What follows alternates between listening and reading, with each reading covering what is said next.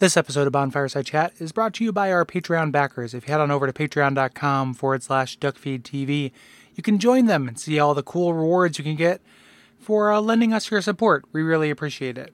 So head on over to patreon.com/duckfeedtv. Some of our landings were desperate adventures. We are now prepared to meet the inevitable counterattacks with power and with confidence.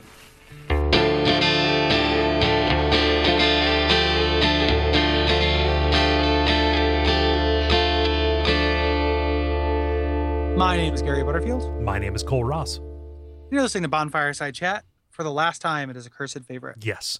And this week we are reading your responses to the Scholar of the First Sin remake of Dark Souls 2. Mm-hmm. And we've been recording for a while, so we're going to get right into it and finish saying goodbye to this entry in the series. Joe via Facebook says, what the hell is a Vangarian? It's Varangian. Varangian, it's based on the kick-ass Viking Anglo-Saxon Viking. It's kick-ass Viking. I know a guy who can get you some kick-ass Viking and Anglo-Saxon mercenary bodyguards. They are sleepy but strong. Of the Byzantine Empire. So sleepy but strong is the Vicodin way. Huh. Yeah. So yeah, I didn't realize that the Byzantines hired the Saxons and such. That's pretty cool. I had no idea. I know how it's spelled. I just transpose two syllables as I do. I feel like I'm guilty of that too, because man. So our lapsing memories of Dark Souls 2, I swear that it's not just me slipping. Like I'm actually doing some weird performance art, kind of like going hollow and just forgetting everything that I had learned and fulfilling my sole purpose, which is to talk into a microphone, no matter how inane it is. I swear somebody called us out on this before for the Varangian thing, because even in like regular conversation with people, I will say Vangarian. And I think it's because I just want to say your name, Gary. Oh, thanks, bud. Yeah. High five. Yeah. It is like how I kept saying coal mine in the last episode. Yeah. I will transpose syllables. Yep. It's just a thing that I'll do sometimes. Wait a minute, you're human? Yeah, I mean, I guess I don't need an excuse for this. Not that you're not calling me out harshly, but that's all it is. It's not intentional. Yeah. And I know that your call out is in the spirit of correction, not in the spirit of making fun. For example, I may have known at one time that the Varangians were a Byzantine sect, but now I know it, and I'm going to. I sure as hell can say that I'm going to read that Wikipedia entry. So. Yeah. Yep. It'll be in the show notes. Mm-hmm. Let's go to the actual responses. Thank you, Joe, very much. So Jeremy Greer, our friend, writes in via the contact form saying, just a quick list of things I love about Scholar. Number 1, only has one cat. Cat is not as ugly as Gary's cat. Maybe this was in Vanilla Dark Souls 2 as well. I can't remember how this started, but it's this Twitter thing where I make fun of noted fuckwit Jeremy Greer on Twitter, and he makes fun of my cat in like the least true thing about my cat. Yeah, like you can make fun of my cat for so many things, but he's not ugly. No, he's adorable. Yeah, he's very cute. Like he's loud. Mm-hmm. And he pukes too much. Like your average frat boy. Yeah, but he's beautiful like your average frat boy. So I don't know where this chuckle fuck gets off. But I mean, so as somebody who has seen like the sniping, I always took it as casual, good-natured ribbing. But I just as a casual outside observer, I don't know, like making fun of your cat seems like dirty pool. It is like it feels like dirty pool is weed to me. It is the single thing that I love more than anything in the world. Yeah. So that's why he's doing it. It's my weakness. It's my Seath crystal. And maybe I say it's dirty pool because I know how much you love your cats. So yeah, it is, and it is. It's fine. Like it is good for people who are going to die alone to find things to occupy their time. And I'm glad Jeremy has found something for him. Jesus so Christ. You take that, Mrs. Greer. I don't want to be in, like, remind me never get in the crossfire of this because I couldn't handle it. That's funny. And there's Dear Diary, Gary and Jeremy are jerks. Well, it is an arms race kind of thing too. Like it is there's part of me where it's just like, oh, that's really mean. Like, how can I be meaner? And that's not a good response to thing. If only I had been coddled by Barney more as a kid. If I was a true millennial, I wouldn't have that thought of like, it's mean. How can I one up that? But that is my first instinct. Like, I'm not proud of it. It's not my favorite thing about myself, but it's true. It's a game. It's a game that you both know you're playing. So it is true. It's just at some point we're gonna like hurt each other's feelings. Yeah, or like, you know, he's gonna end up coming to Portland, and then like I'm gonna just have a bunch of drinks in me, and he's just gonna say something, and then it's just gonna be, you know, I'm gonna have to break up the fight. Like, no, yeah, Mom, Dad, stop. Yeah. But that's only number one. Thankfully, it's the only shot at your cat. I appreciate that too. Number 2, Bashful Ray. Y'all mentioned old BR, Bashful Ray, in the first Scholar episode, but I want to talk about some of his behavior. He's a ninja and pretty good at dispatching various hollows without much trouble. When not in combat, though, he breaks out his binoculars and kinda looks around the environment. What is he doing? Well, maybe the clue is in his name. He's a bit too shy to take the levels on his own. So like a lot of people, he drops his sign down to get a handle on the level while helping somebody else out.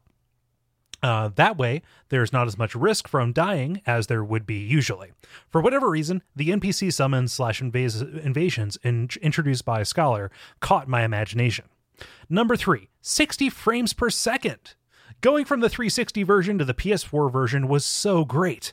It doesn't really matter that much, but it's the only Souls game that I've managed to play with a solid frame FPS the entire way through, being that I'm almost exclusively a console guy, especially compared to the lengthy load times and sporadic stuttering of Bloodborne. It does run silky smooth. Yeah, it's really good. Like, yeah. It's bizarre to think that I played this on the same machine that Dark Souls 2 was. So, like, we commented on this, but saying, like, going from console to PC, Dark Souls 2 was a big step up. I'm like, oh my gosh, this is crazy. And then from the DX9 to DX11 version, even crazier still. Yeah, absolutely. And we didn't mention the frame rate, but that's a big part of it. Mm-hmm. So Jeremy, fuck yourself. Thomas says via contact, as a fellow white Haydnite of Dark Souls 2, I actually went out and picked up Scholar shortly after I finished Bloodborne. Bloodborne was a really fun ride, but I missed the replayability and online scene of Dark Souls 2. I was expecting mostly changes to enemy placement and behavior, and that's pretty much what I got. Good. Just about every time I came across something new, I was shocked, challenged, and amused. My smiles when the mannequins flipped up from the ledges to take my head off was priceless. Oops, all pursuers in the Bastille. My shock at the Ghost Battalion expanding their ranks further in the woods was great. The undead soldiers stabbing at the giant trees was a nice touch, but the non-aggressive enemy behavior award goes to my buddy in the Huntsman's Copse, jogging his way to even skinnier legs for all eternity. Do you think that's why he hollowed? Just straight up running from the fatties and beanpole torturers all day, every day. And now he can't stop. Less funny, but maybe true. On a critical note, I didn't care for the Forlorn very much. There are better invasions that the DLC and Scholar added, and these guys just felt like weaker versions of the Dark Knights. Kind of a bummer. When I saw the box art for Scholar, I figured these guys were going to be crazy tough and lore significant. I think I'd rather have had a few tweaked versions of the Pursuer pop up more often. That's about my only complaint, though. I think anyone who played vanilla Dark Souls 2 will find a lot of surprises here that'll make them smile, and new players will find a more difficult and complete experience than those that came before them. 9.5 Pursuers out of 10. This is a great response. I can find something to respond to in every paragraph here. Oh yeah. Yeah. So like the Forlorn, something I don't remember commenting on last time was the fact that there are 2 models of the Forlorn. Yeah. We didn't mention that. Yeah. So there's one with the hey Roars. Yeah. Fuck you, Jeremy. He knows. I'm saying that for Gary. Nah, you're cool. Thank you for participating. No. But there's the one with the great sword, and then there's the much harder one with the scythe that will break your shield and your armor. Yeah. Yeah. We talked about it. The thing that I like about the Forlorn is the unpredictability. Mm-hmm. But you're right as far as the fights. Like, there are no great shakes. Yeah. So that's for sure true. I love the idea that the mannequins are out to take your head. Yeah, and wear it for themselves. That's really cool. Nice head. I think I'll take it. Yeah, well, it's like the Fireys in Labyrinth. Mm-hmm. I went and saw Labyrinth in the theater again, which is like Bloodborne as shit for the first part, but it also has the Fireys, which are the weirdest guys. Yeah. How long has it been since you've seen Labyrinth? Probably about like 10 years. You remember the orange guys? Mm-hmm. who want to take your head. Yeah. And like they say dark things like she's got 2 ears. She doesn't need 2 ears. Like that's what those things are like. Such a dark movie.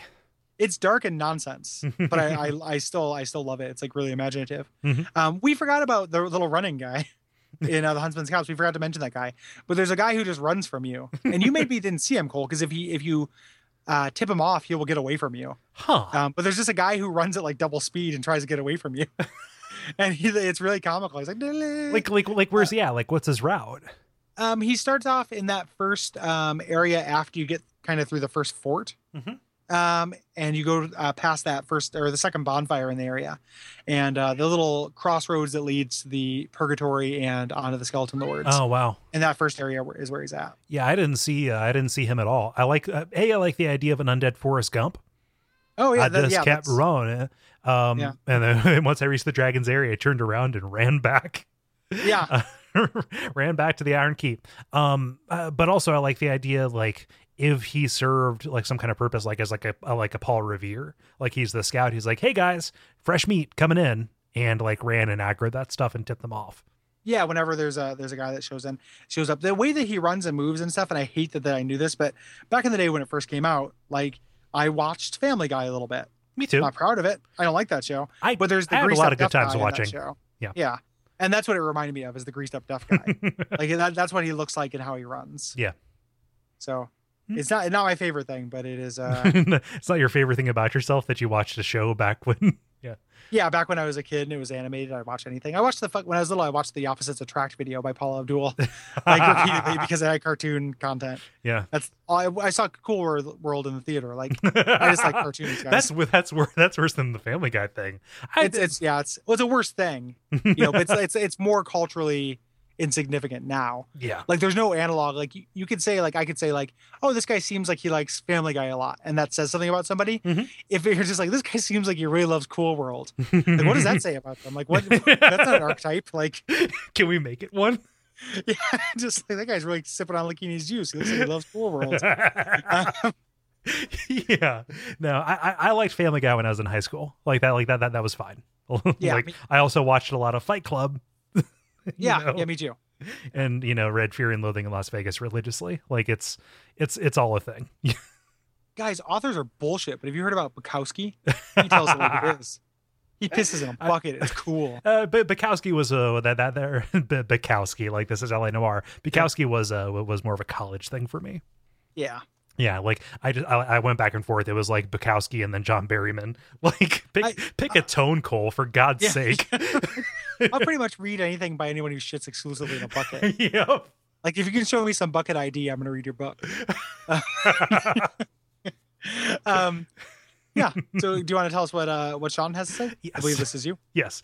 Sean wrote in via the contact form to say, admittedly, I've not played through Scholar of the First Sin, having only tackled the first few areas. Coming out around the same time of Bloodborne was both a blessing and a curse for those with PlayStation 4s. While it was great to have another solid reason to own a PS4, I simply didn't have the time to dig into 2 Souls games at once. Even if I did, I found trying to simultaneously play Bloodborne and Scholar to be a difficult experience from a gameplay perspective, as my habit of darting around nimbly in Bloodborne does not translate well into Dark Souls 2, given the much larger stamina cost of rolling and agility investment required to create a similar experience. Regardless, my experience up to the Lost Bastille has been amazing. I don't think From has been given enough credit for how lovingly they redesigned the world and experience of playing Dark Souls 2. Claims of cash grab and other cynical comments fall squarely on deaf ears after experiencing what was clearly a love letter to fans and devotion to creating truly great video game experiences. The highlight thus far has been No Man's Wharf. I already thought No Man's Wharf was among my favorite areas in any Souls game, and changes made to Scholar only solidified and strengthened that claim. The darkness is now a real obstacle in the level, and protecting the torch-wielding Hollow created an objective unique to the Souls games. The new arrangement of enemies made the area feel totally new, and the placement of the Bastille jailer on the ship was a small but thoughtful touch that helps the world feel that extra bit connected. That makes a huge difference to immersing myself in the world. Once I am satisfied with my time in Bloodborne, I fully intend on returning to Scholar of the First Sin and seeing what other delightful changes await me in Drain Lake. Mm-hmm. Well said. Yeah. Yeah, I mean, I don't have very much to add to that. That's just, I agree. Yeah. That's how I feel too. The cash grab stuff like drove me nuts. If you already owned Dark Souls 2 on PC, it was $20 for Scholar. They give you an upgrade price, which is like really kind of them. Yeah. So, Mm-hmm. and all the patch content and stuff was free. Yeah. Which also made a big difference. Like they just added a new boss fight and, new story stuff. Mm-hmm. And that was just for everybody. So I know it doesn't seem like a cash grab to me. Yeah. It's funny, like people will be so like gamers will be so protective of their wallet when I know that like, when they will be so cynical about that stuff. And then at the same time, like there's such a built-in defense against that. That's called like waiting a month for almost everything, like maybe more than a month, but like prices go down so quickly in games unless things by Nintendo usually. Mm-hmm. So like when people get so mad about that kind of stuff, it's like you could save this money 100 times over Mm-hmm. with a modicum of patience. Yeah. Like you would triple your game playing budget Mm-hmm. just by chilling out a little bit. Yeah. And exactly, like a principle is only as strong as you feel it when it's inconvenient to you. Yeah. Yeah. And so like the fact that there's like that you can't stand that month's inconvenience, so you're holding on to it. And I'm not gonna like throw a shade at somebody who has like legitimate budget concerns and they're really excited about this new thing. Like you can be upset about it, but like I don't know, like just like the fact that that it turns from individual sentiment into like a groundswell that kind of taints a whole thing and kind of like controls the narrative is a little bit frustrating. Yeah, I agree with that. So Take says via contact, oh man, it's so good. I've never seen an HD remake redone with such care and thought put into it. Sure, from a lore perspective, I'm running around going, wait, what are you doing here? But from a gameplay perspective, it's given me the terror of the unknown again. And I love that. Every area so far feels like it's got a new surprise personally tailored just for me. Companies should really look at this as a shining example of how to do an HD remake. It doesn't apply to all HD remakes, of course, but perhaps they should try to make something functional of the gameplay improvement, something functional or a gameplay improvement, rather than just make the graphics look pretty. Agreed there. I agree. So it's funny, like something we talked about a lot in the first episode of this, or in the first season of this series, was the idea of knowledge compressing space. Mm-hmm. That's just like a principle, maybe not so much of the design of this. Like there's a little bit of a nod to that mechanically of, like the shortcut and the ever tightening concentric circle of a bunch of these, level designs, things we talk about a lot. But this is a rare situation, like outside of maybe even just like New Game Plus in Dark Souls 2 a little bit, where that space has been uncompressed. Yeah. Right. Which you also want, like the, having your space uncompressed, like, because that's essentially the dopamine squirt you get with the new area in a ways. Mm-hmm. Is like, oh good, an uncompressed space. Mm-hmm. And that's what this gives you. Yeah.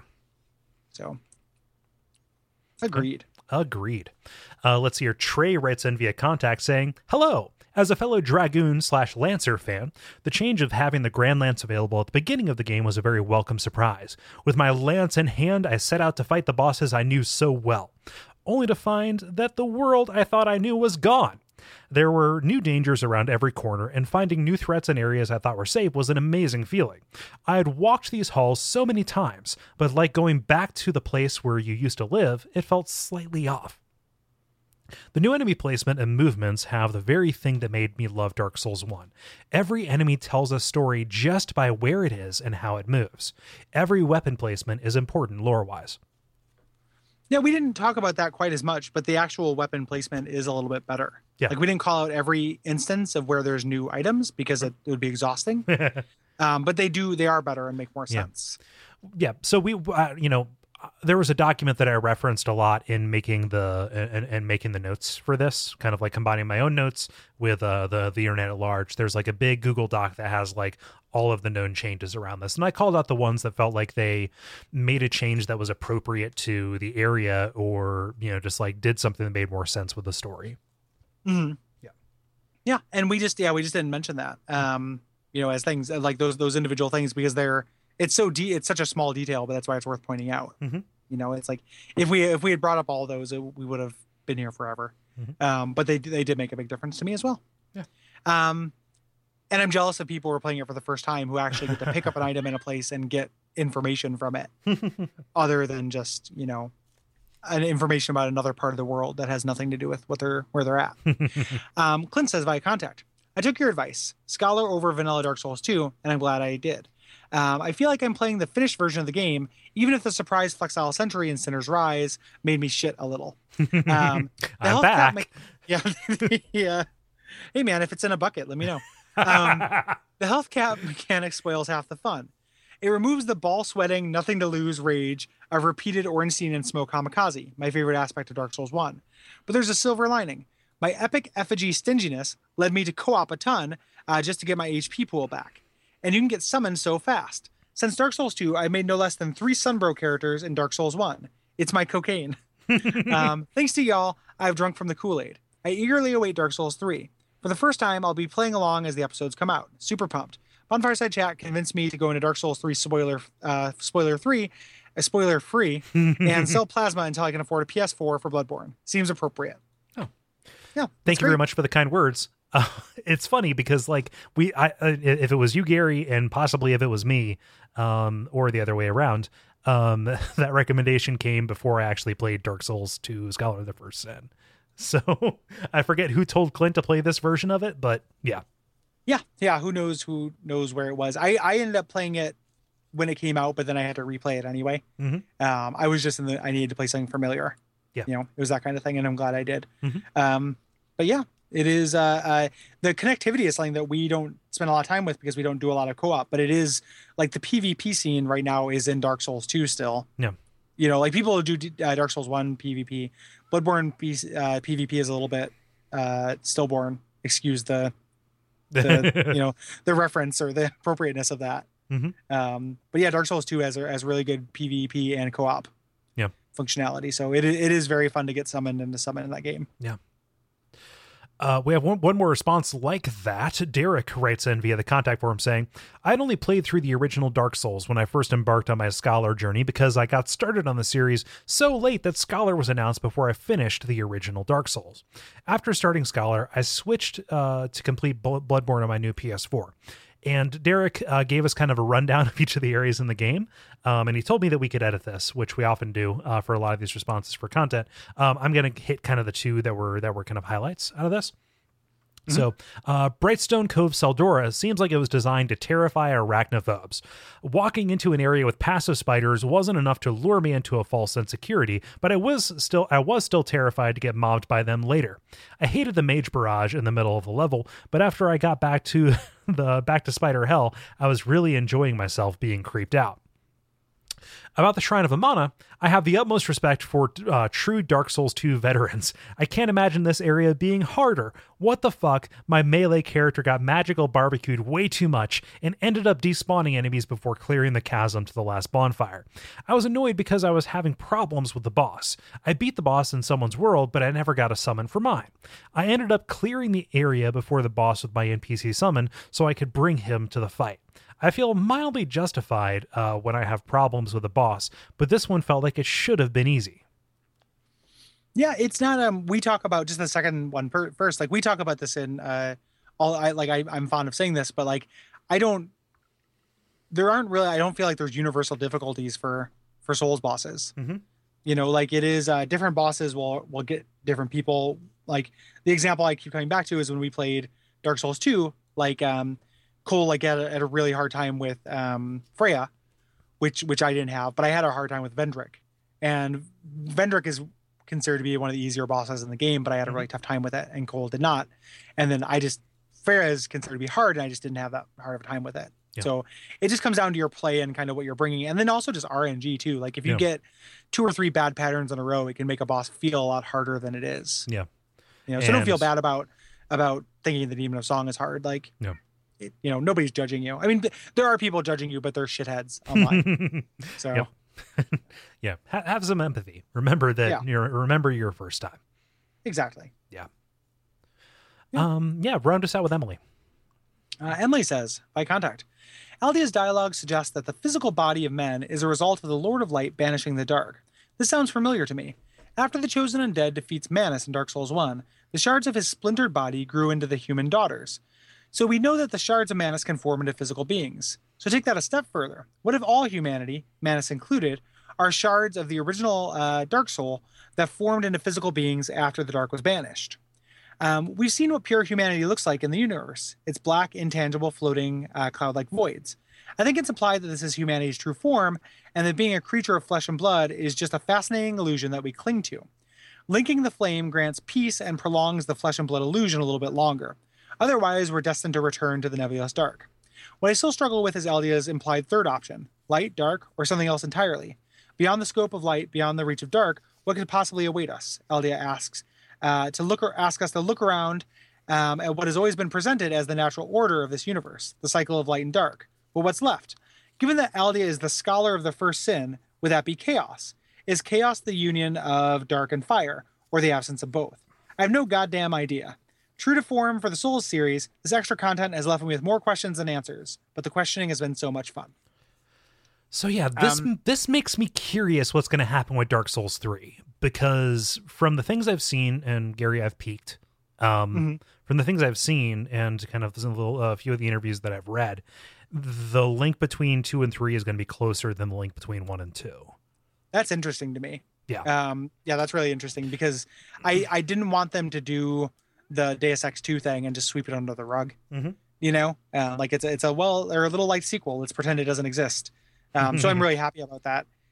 So Emily's response, the first part of it, she is referencing this, I think, but doesn't quite draw the line, is that the idea that humanity is always part of people, and that's always been part of Dark Souls 1. Her idea, what she's saying is that Aldia's dialogue lends the idea that it's literally an illusion, because he has a lot of lines about that, of like this frail illusion of life that people cling to, and the like he has lines that specifically reference it. Yeah. So I think, and that's a really cool idea, like having this as opposed to being, because you get lured into this sense of, I don't have to consider Dark Souls 1 in the light of Dark Souls 2. You know, but if you do, like, it does open up some interesting thoughts.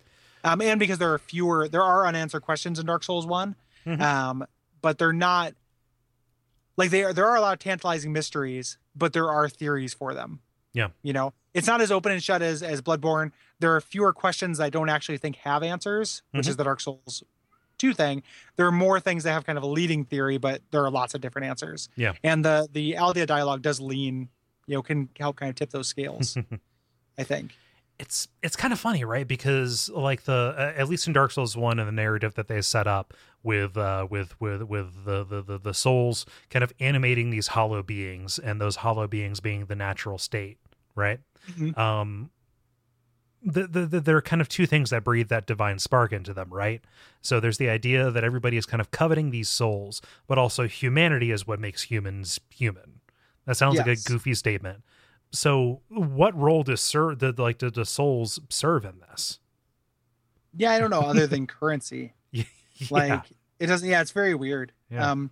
I don't know the answer to that. I will address like the final thing. I always thought that the first sin that Aldia is the scholar of is linking the fire, is interrupting that cycle at all.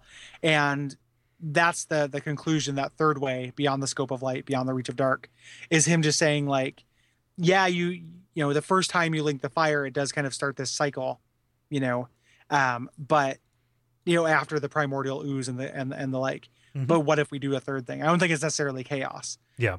I think it is just literally like, hey, let's keep looking. Like, you get these crowns, like, we can stop from going hollow at this point. Like, I've done these experiments in immortality. Like, I've created these things, and in order to keep learning, we don't have to know yet. Yeah. And that's the thing I really want from Dark Souls 3. Like, if Dark Souls 3 fails to address that at all, I'm going to be so bummed out. Yeah. I want Dark Souls 3 to bring back a little bit of that, like those different primordial forces, right? Like, we talked about how the tomb is about dark, and how the the Lost Isle is about chaos, sorcery in the Duke's Archive, etc., and on down the line. I want that to be addressed. Like the fact that they added chaos back in, like literally the old chaos in Frozen Aleum Lois. Just makes me think, like, man, like I want those forces to have a little bit more of a front stage. Yeah, you know, miss them like those because implications. And then also the fact that Aldia seems to be a being of chaos, right? Like he is an amalgamation of all of these corrupting forces that we saw in the first game. Like branches and fire and the like. I don't think they made enough hay out of that. Yeah, agreed. And you don't really, until they bring it back in Frozen Ilium Lois, like you don't really know that you're missing it. Yeah. You're dealing with such a copy of a copy of a copy that, like, you know, there's, of course they're very far removed from these original kind of elemental forces. Mm-hmm. But it would be nice to kind of get some more connection to that. I agree. Yeah. So I'm excited for Dark Souls 3. Mm-hmm. Me too. I want to see what it does. Yeah. I want to finish this out. I want to do some fun in. Yeah, let's just fun. You okay? Yeah, I'm you know, I'm fine. Yeah. Okay. Cool. Yeah. Don't ask me that. Sorry, no. I'm in. I don't lie. We don't need to go. Yeah. Is this me? This is you. Okay. So Joel writes in with some just fun via the contact form. I've been wondering about whether others share an aspect of my experience with the Souls games, wherein I begin playing with the intention of maintaining a totally blind first playthrough, but then overwhelmed either with the difficulty of a certain area or perhaps overcome with curiosity regarding an item's function, I search for hints, inevitably leading to spoilers. I'm conflicted about this because often they lead me down paths that I'm not sure I would have uncovered on my own. But the sense of guilt is somewhat nagging, especially in situations where hints can lead to bigger spoilers than I anticipated.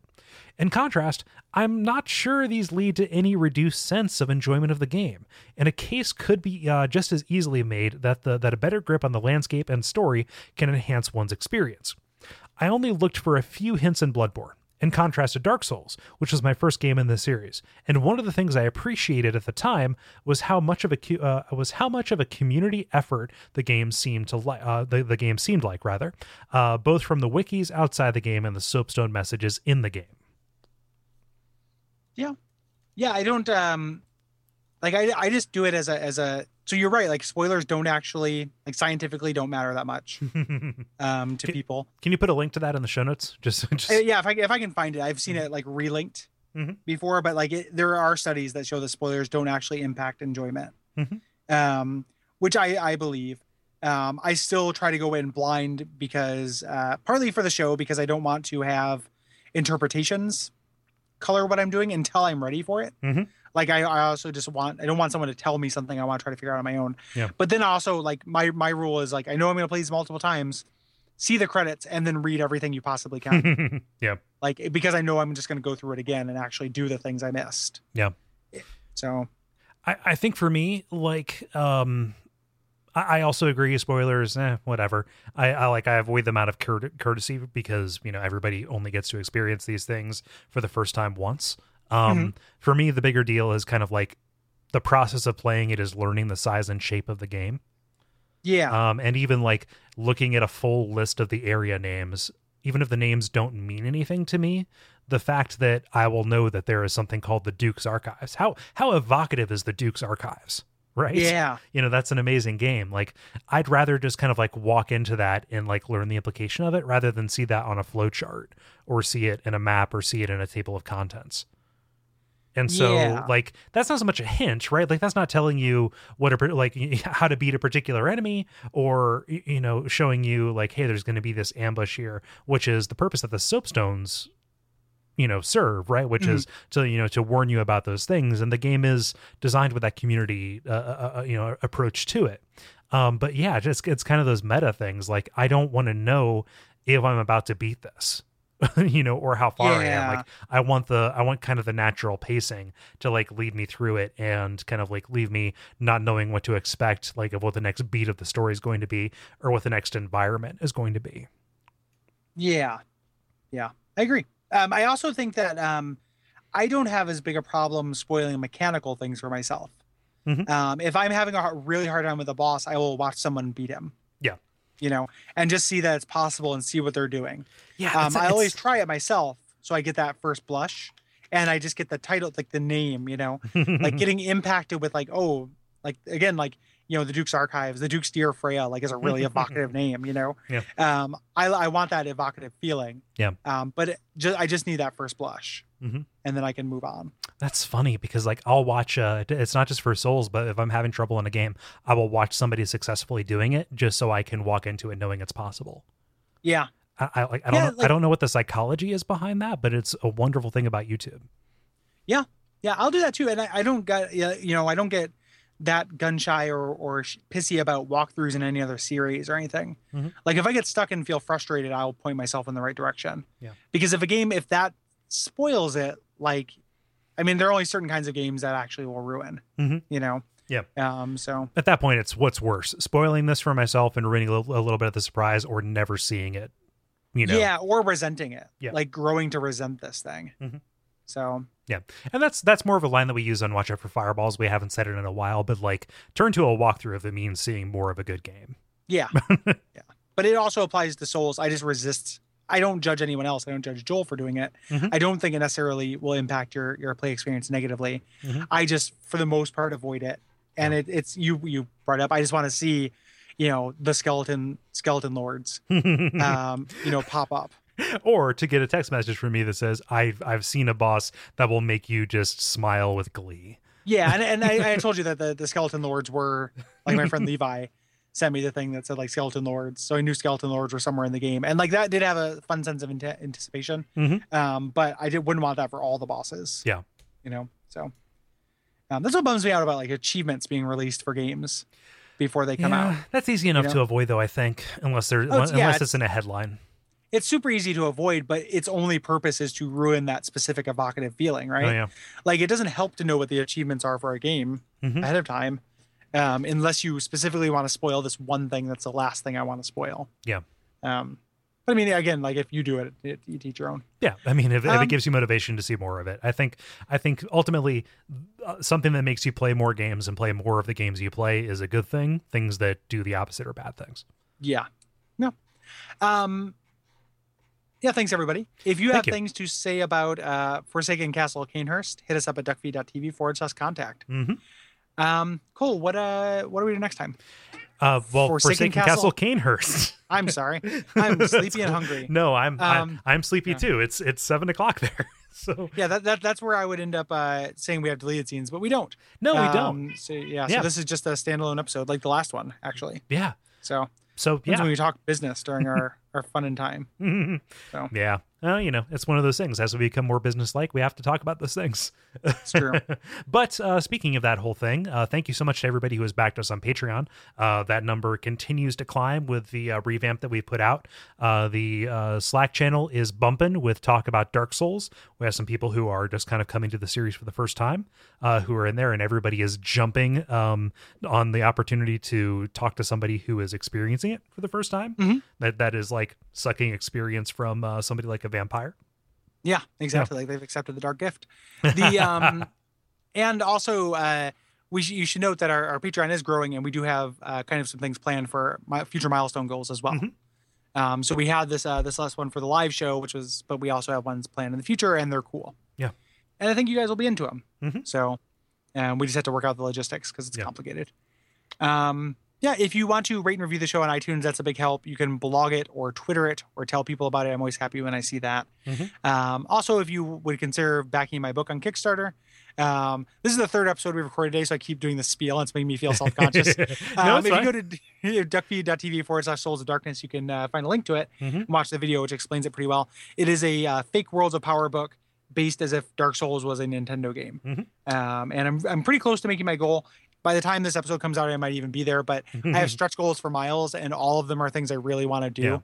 Yeah. Kickstarter doesn't allow you to put on stretch goals until you actually make your goal, which is smart. Or I would have put these on there, and it would have been, I should have done a penny arcade thing and just $1 for my thing, and then all stretch goals because I'm human garbage.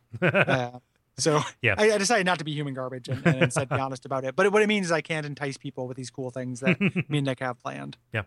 So yeah, I mean, like, so if you're kind of curious about that, I will say this as somebody who is not involved with the project. I'm not seeing any of the money. I am not contributing to the work in any way. I'm just tangentially like associated with it. I am a person who backed this just out of wanting to see this thing exist and also wanted to get the cool rewards. So I would encourage you. Well, go ahead. I'm sorry to cut you off. You are involved in one of the stretch goals. Oh yeah, I forgot about that. But that's more of like a fun thing that I totally want to do. So. Yeah, we're gonna do a fake episode of Bonfireside Chat on one of the fake areas from the game. Yep. Is a stretch goal. So me and Cole talking about Garbage Gulch. which is where the infant mother of all spiders, who holds one of the soul orbs, lives. Of course, you have to collect the 4 soul orbs to get into the cosmic campfire, where the Callow King rests. It's all pretty intense. Yep.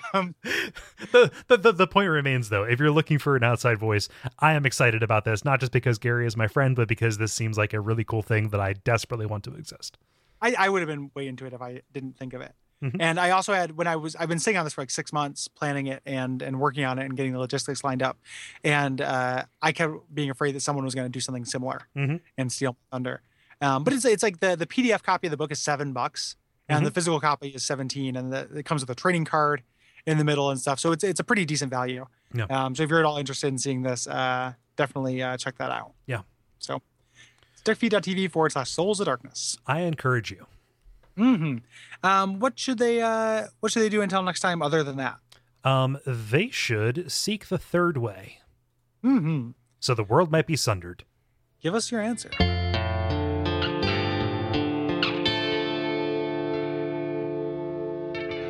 And we all pray that we will have far more soon